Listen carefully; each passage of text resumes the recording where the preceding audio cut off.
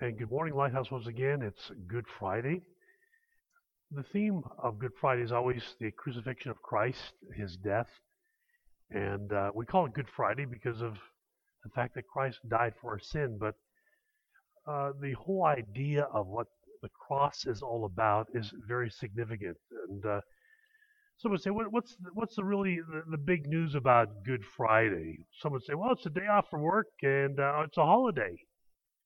The different authors have written different things about Good Friday. People have had problems even with the cross. I came across an interesting article in the Boston Globe by James Carroll. He said, can a pious Christian make too much of the passion of the Christ? Can the suffering of Jesus be remembered as too bloody, or too unique for that matter? Can the crucifixion be made too central to the Christian faith? Indeed, can the faith be distorted by an overemphasis on the blood and cruelty into a perversion of the message Jesus preached, or even the source of new cruelty? In being crucified, Jesus was not really uniquely, singled out for the most extreme suffering ever inflicted, but was joined to thousands of his fellow Jews who said no to Rome and who similarly suffered for it. Leaving aside questions of taste or even the prurience and displays of graphic violence, any rendition of the death of Jesus that attributes sacred meaning to the suffering or cruelty to God's will, not to mention special guilt to Jews, is a betrayal of the real passion of Christ, which were for truth, for love, for life, as he put it, or life to the full. Well, apparently this reporter for the Boston Globe, James Carroll, never read Isaiah 53. He apparently misses out on the understanding of the suffering and what the cross was really all about. For those of us who profess to believe in Christ, we need to be reminded of his suffering, his crucifixion. There's a mixture of emotions when I really think about the cross. Death is not something I, or anybody for that matter, really likes to think about. When I think about the death of Christ, it's a vivid reminder that Christ was crucified by the will of God for my sin. It brings out two distinct emotions in my life. First, there's a deep sense of regret in my life that I failed God many, many different ways.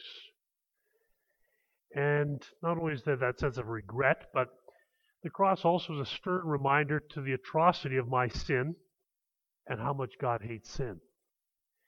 It always reminds us that there's always a price for sin, even though the world would say you can get away with it. Sin should never be taken too lightly.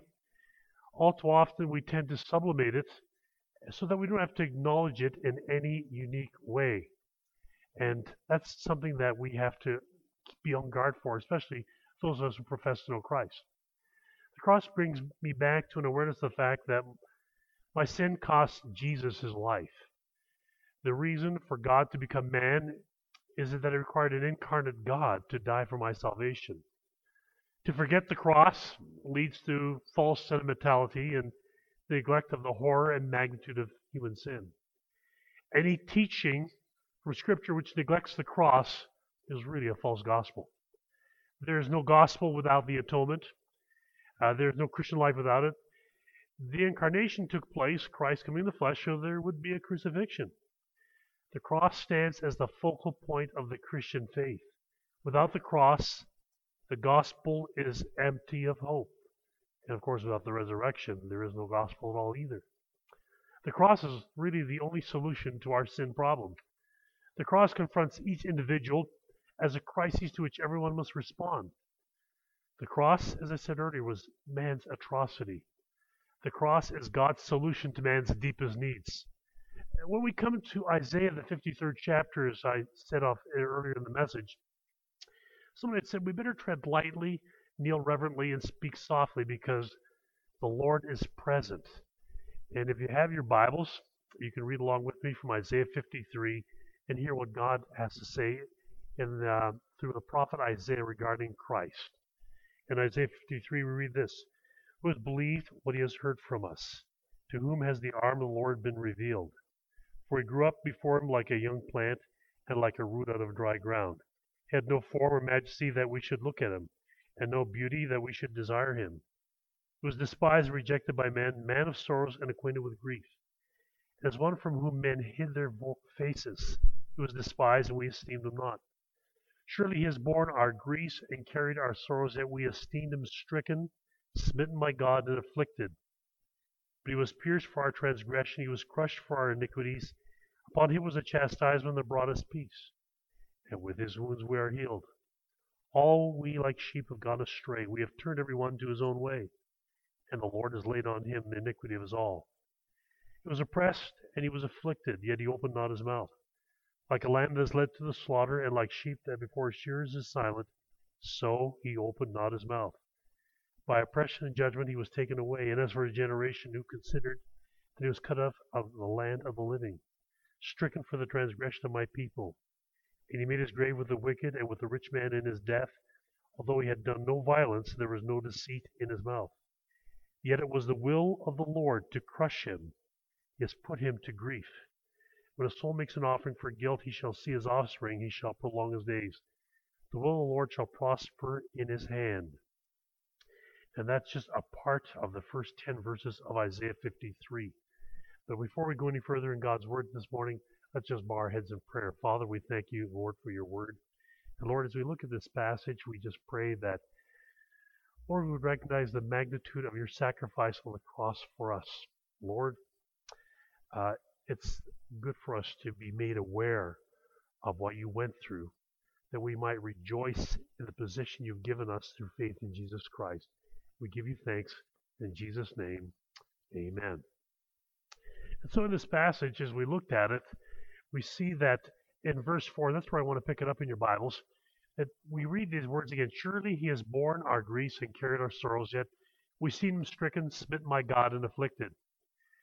Onlookers would consider God that he was actually striking, smiting, and afflicting God for his own sins as they observed standing by the cross that day.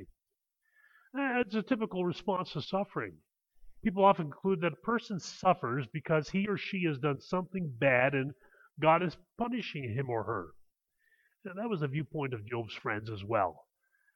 They said, the reason all these bad things are happening to you is because you've done something wrong. And even in the Gospels, when they came to the man that was lame from birth at the pool of Bethesda, the disciples asked Christ, who sinned, his mother?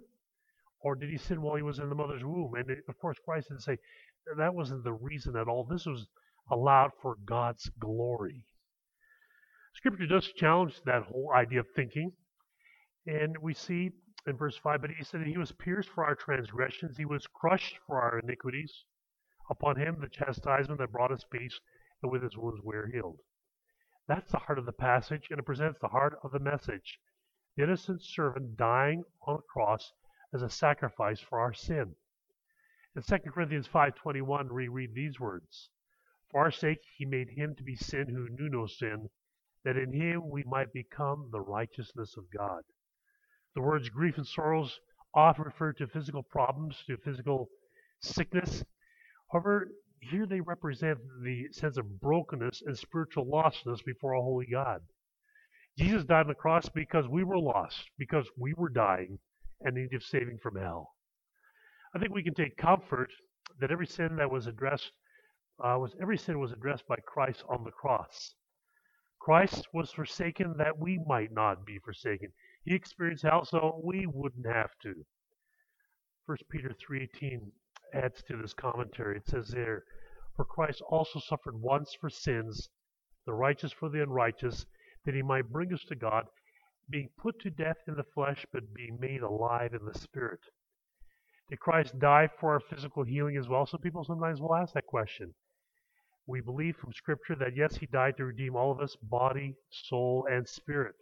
However, don't make the assumption that you can be healed at any time. We don't see the completion of our redemption in this life. The Scripture says when we'll be resurrected, we will be like Christ. Fully perfect, fully like Christ. We will receive the forgiveness of our sins and we receive the Holy Spirit as a down payment at salvation. And yet, we read in Scripture again, he was stricken and smitten by God for our sins. When Jesus was scourged, he was bent over, his arms were tied around a large post to be whipped. Perhaps you saw Mel Gibson's The Passion. It's a gruesome, graphic depiction. Some people I've met in our church and other churches, they said I would never watch that film.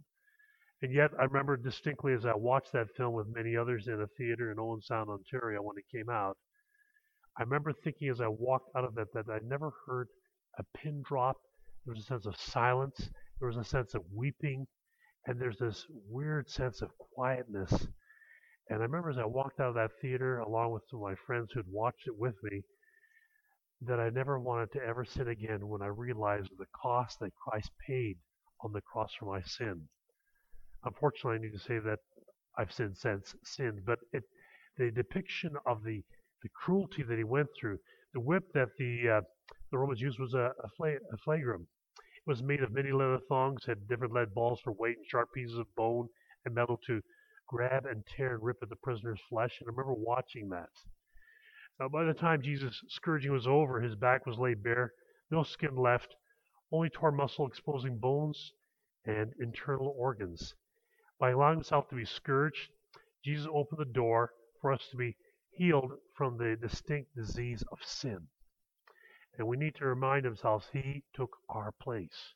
He was whipped so we wouldn't receive what we deserve to receive, which was we all should have been scourged for our sin. He was pierced for our transgressions and our iniquities, and he took upon himself the legal guilt before a holy God. He suffered for our sins, our wrongs. His death was a payment for others. Then we go on to verse 6. All we like sheep have gone astray. We've turned everyone to his own way. The Lord has laid on him the iniquity of us all. Sheep have some good qualities about them, but this isn't one of them. They tend to go astray.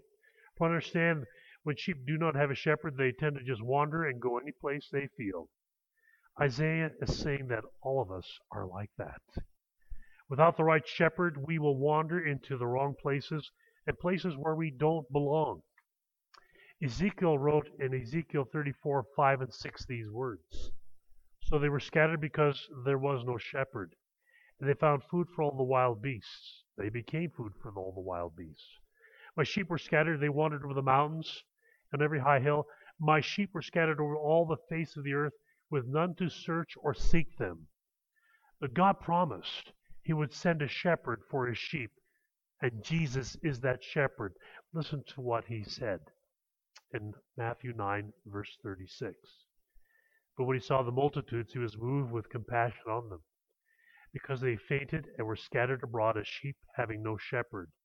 And then in the NLT, John 10, verse 11, he says this, I am the good shepherd. The good shepherd lays down his life for the sheep. And yet, it says every one of us has turned to his own way. We easily want to go our way. Sometimes it's a little hard to admit that when it comes to following Christ, we sometimes want to do our own thing. There's this natural tendency to want to say, I want to do it my way. And the Bible says all of us are sinful, whether we want to admit it or not. Romans 3:23 says, for all have sinned and come short of the glory of God. And yet, in the midst of all this, it says, God has laid on Christ the iniquity of us all. And this is often portrayed in the Old Testament, where the people were to lay hands on an animal to be sacrificed, putting their sins on the animal. Leviticus 4:15 points this out. And the elders of the congregation shall lay their hands on the head of the bull before the Lord, and the bull shall be killed before the Lord. And Aaron shall lay both his hands, going on to Leviticus 16:21, Aaron shall lay both his hands on the head of the live goat and confess over it all the iniquities of the people of Israel, and all their transgressions and all their sins, and he shall put them on the head of the goat, and send them away into the wilderness by the hand of the man who is in readiness. As Jesus hung on the cross, God put upon his Son the punishment for our sins. This was what's happening when Jesus cried out. He said in Matthew 27:46, and about the 9th hour Jesus cried out with a loud voice, saying, Eli, Eli, lama sabachthani. That is, my God, why have you forsaken me? God forsook Jesus when our sin was laid upon Jesus. 2 Corinthians 5:21 adds to this by saying, for our sake he became sin who knew no sin, so that in him we might become the righteousness of God. The innocent was punished as if guilty, and that the guilty might be rewarded as though innocent. Scripture says in 1 John 1:9, a pivotal verse in Scripture, that if we confess our sin, He is faithful and just to forgive us our sin and to cleanse us from all unrighteousness. And that is so important for us to understand that, because the simple truth is that God's Son took the penalty upon Himself, paid my debt, and as a result of that, I'm freely forgiven through faith in Jesus Christ. That should amaze us and cause us to praise God for His great love for you and me. Remember, He paid for all of your sin, every single stinking sin. So what's my response to be to this?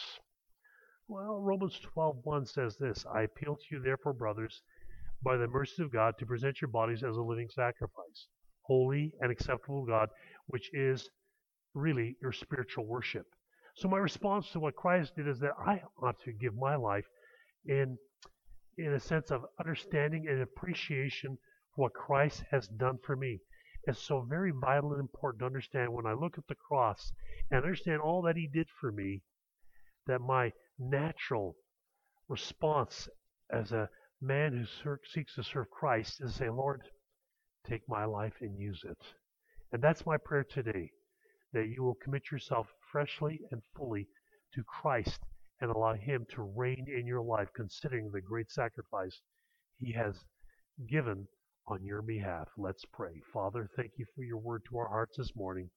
We pray that you bless your word. We ask it in Christ's name. Amen.